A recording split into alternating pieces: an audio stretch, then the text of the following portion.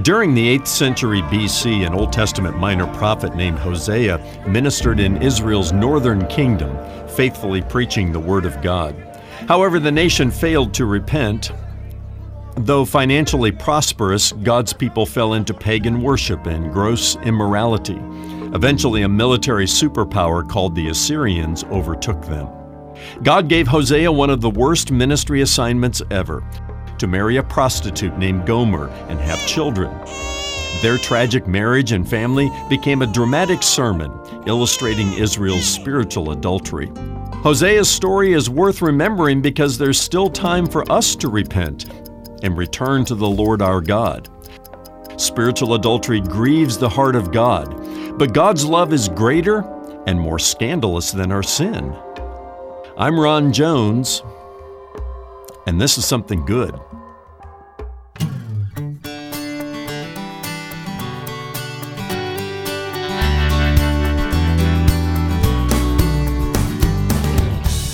God's grace and mercy are two sides of the same coin. By His grace, He gives us what we don't deserve. By His mercy, He withholds what we do deserve. Hello and welcome into this Monday edition of Something Good with Dr. Ron Jones, lead pastor at Atlantic Shores Baptist Church in Virginia Beach, Virginia. I'm Brian Davis. Thanks for stopping by. Today, Ron takes us to the book of Hosea, which gives us a beautiful picture of the mercy of God. Time and again, the nation of Israel breaks its covenant with God through sin and rebellion. And yet, God says through the prophet Hosea that He will not come against His children in wrath. Today's message is straight ahead. Stay with us now or visit somethinggoodradio.org where you can listen to the program on your schedule.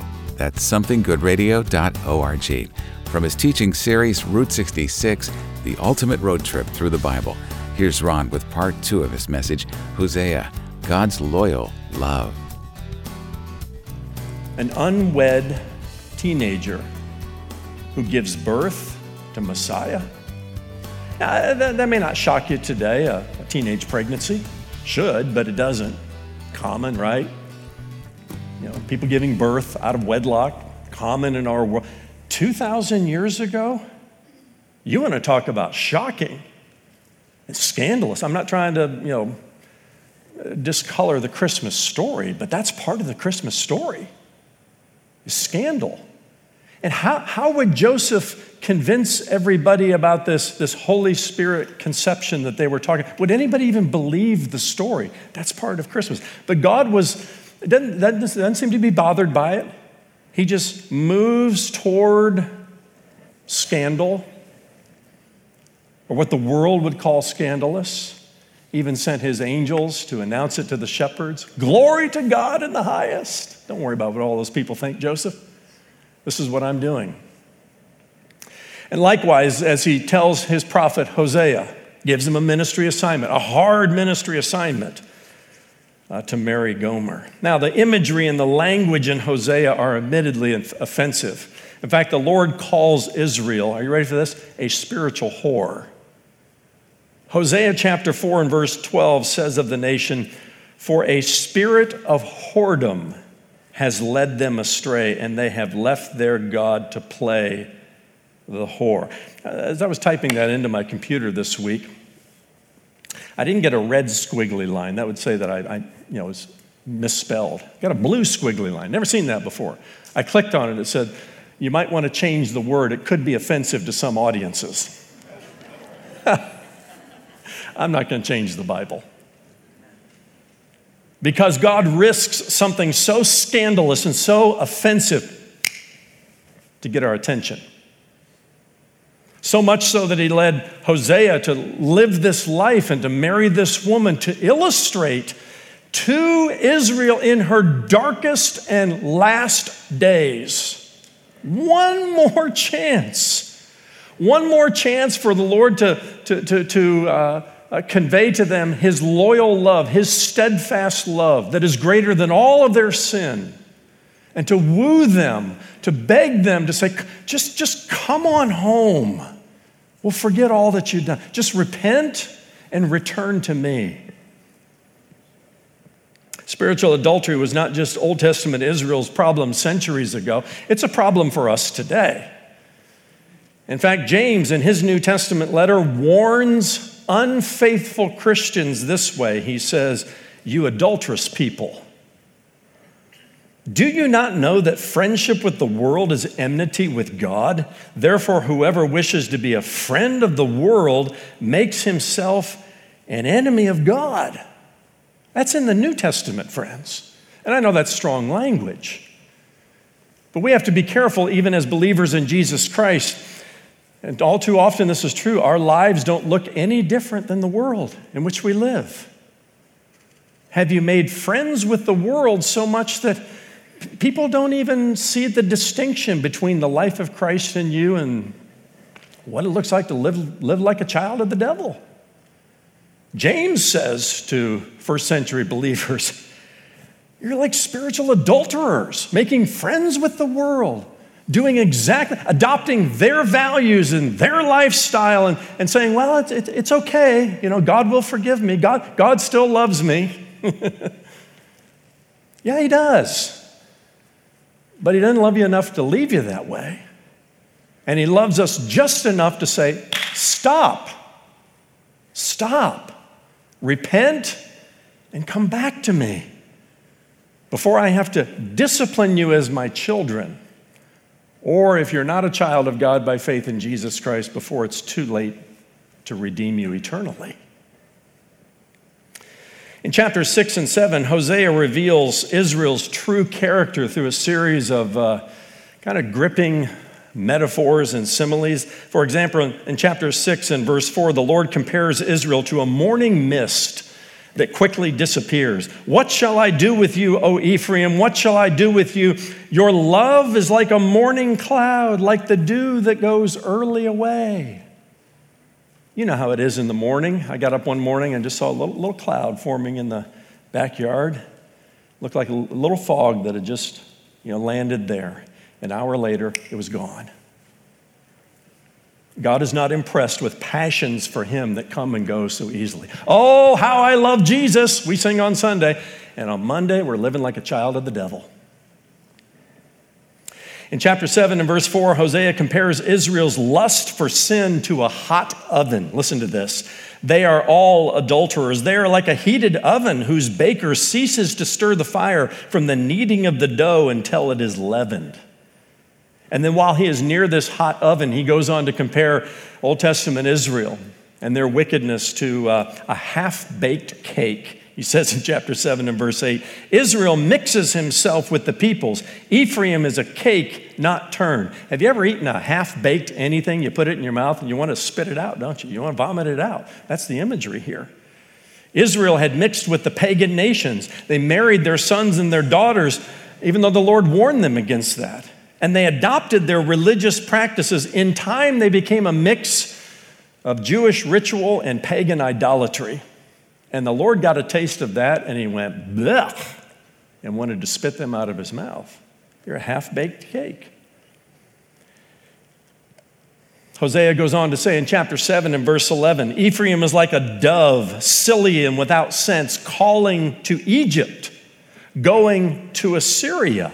Egypt and Assyria proved to be false allies for Israel. How silly of you, Israel, to go back to the nation that enslaved you for so many years, talking about Egypt, or to the nation that all of the prophets have warned, they're coming after you, they're coming after you. That was the Assyrians. Hosea is here in the last years, the darkest hours of Israel's waywardness, just calling out to her again. But the Assyrians are coming, the Assyrians are coming.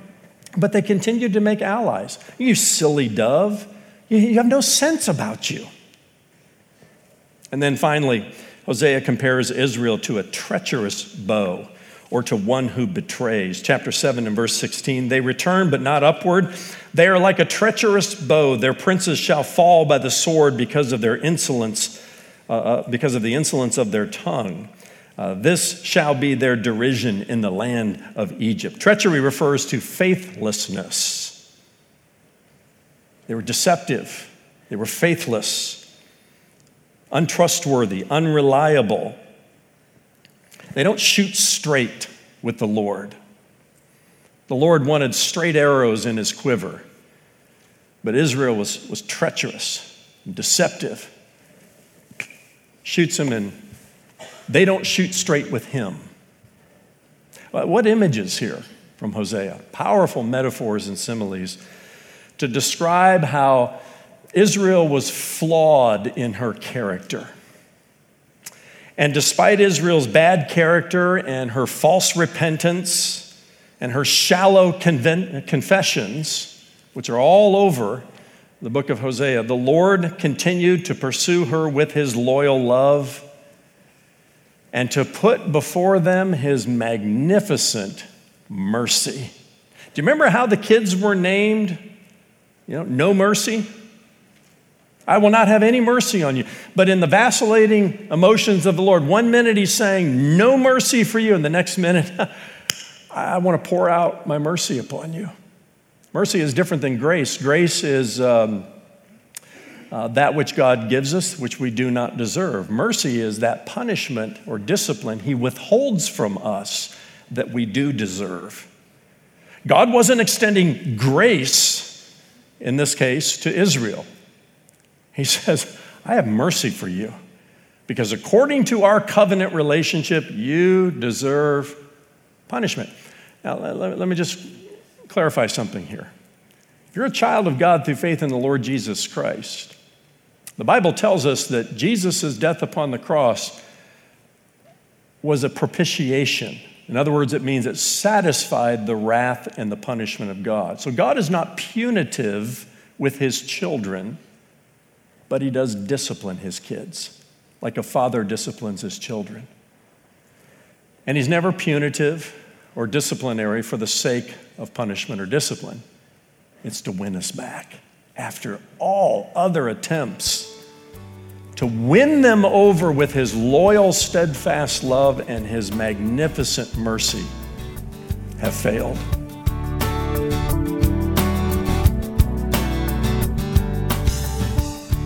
Still ahead, the rest of Dr. Ron Jones' message, Hosea, God's Loyal Love, right here on Something Good Radio. SomethingGoodRadio.org is the place to go to hear any of Ron's messages on demand. That's SomethingGoodRadio.org. When you stop by, check out the new Something Good digital library, where you can search to find answers to your biblical questions from nearly 30 years of Ron's Bible teaching ministry. You can stream for free and on demand at SomethingGoodRadio.org. Something Good exists only through the faithful prayer and financial support of friends like you. And for your gift to Something Good Radio today, Ron wants to bless you with a new digital resource that goes along with the series you're hearing now, Route 66, the ultimate road trip through the Bible. Ron has written an ebook based on the 12 minor prophets of the Old Testament, Hosea through Malachi, and it's our gift to you for your generous gift to Something Good today. Donate online at somethinggoodradio.org. That's somethinggoodradio.org, or mail your gift to P.O. Box 6245, Virginia Beach, Virginia 23456. You can also call our offices at 757-276-1099. And now let's get back to Ron as he shares the rest of today's Something Good Radio message, Hosea, God's Loyal Love. And so what we find all the way back to chapters 1 and 2. Chapters 1 introduces us to this turbulent romance. It introduces us to the children, to their names and what they illustrate.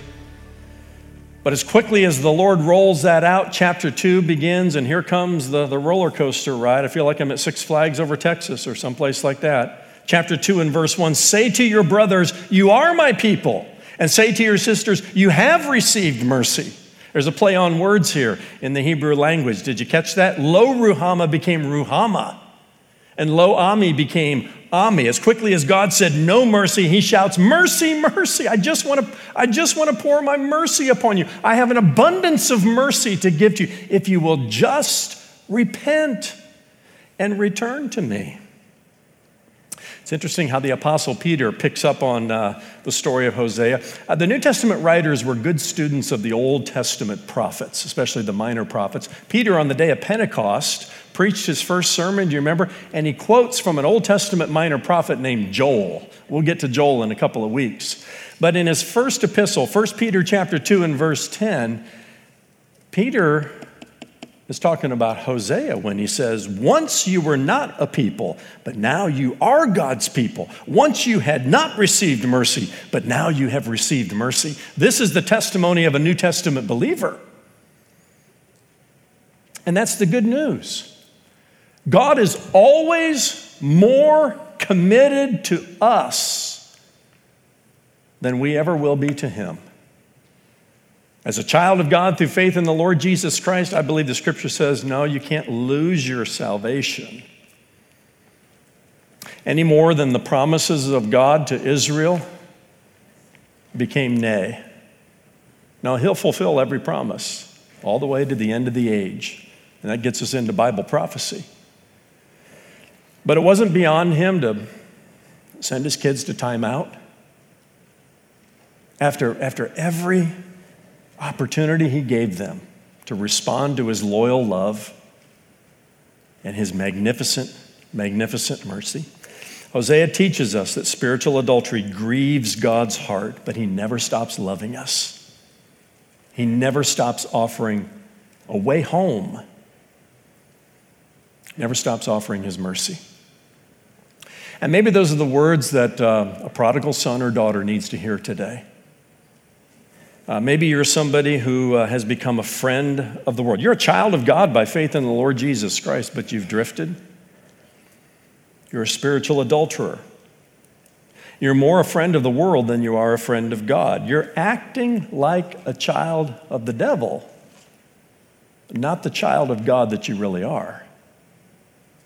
Or maybe it's possible that you're here today and you've never been born into the family of God by faith in the Lord Jesus Christ. You may have religion. You may be trusting in your own good works and, hey, I'm better than this person over here or that person over there, kind of a comparative religion and theology. But that doesn't do it. For by grace we're saved through faith, and that not of ourselves, it's a gift of God, not of works, lest any man should boast. Jesus said to Nicodemus, a very religious man, you must be born again. And maybe you're here today and you're trying to live like a child of God when you're a child of the devil. Because if you're not a child of God by faith in Jesus Christ, whose child are you? The devil's. Those are the options. But here's the good news. The steadfast love of the Lord never ceases. His love is loyal. He is far more committed to us than we will ever be to him, whether you're on this side or that side of the cross.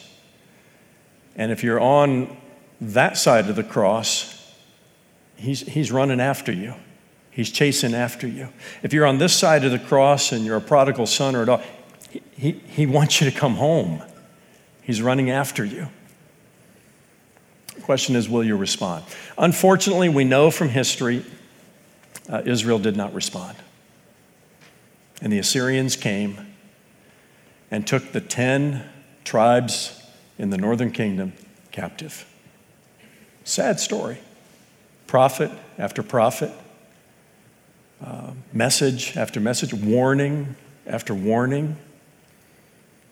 And the Lord was justified in doing what he did. Same thing in the southern kingdom. They were a little bit better. Some of the kings were good. There was not a single king in the northern kingdom, starting with Jeroboam, that did what was right in the eyes of the Lord and just led generation after generation after generation of Israelites into idolatry and the immoral pagan practices that Jeroboam introduced. I don't know where you are today, friend, but the Lord loves you more than you can possibly imagine. And he's more committed to you than any human relationship. Maybe it's hard for you to, give yourself and to trust the Lord because you've had a lover betray you. And that has, we all have trust issues, right? But maybe your trust issue is because somebody betrayed you, and it's hard for you to trust anybody, let alone the Lord. His love is loyal. His commitment to us, He takes his covenant seriously. He did with Israel. And that blood covenant that Jesus made with us on the cross, he takes that one serious too. He'll never leave you. He'll never forsake you. But one of the refrains we're going to hear through the minor prophets over and over again, some to the northern kingdom, many more to the southern kingdom, is return to the Lord your God. Return, return, return, return. And you'll never turn to return, but that you'll find your loving Heavenly Father looking at you saying, come on home. Come on home. I have an abundance of magnificent mercy. Your name was Lo Ruhamah, now it's Ruhamah. I got more mercy for you than you could possibly imagine. Your name was Lo Ami. You were acting like you were not my child. Come on home, child. Just come on home. And let's clean up that past. And let's change that behavior. And you start acting like the child of God that I made you to be.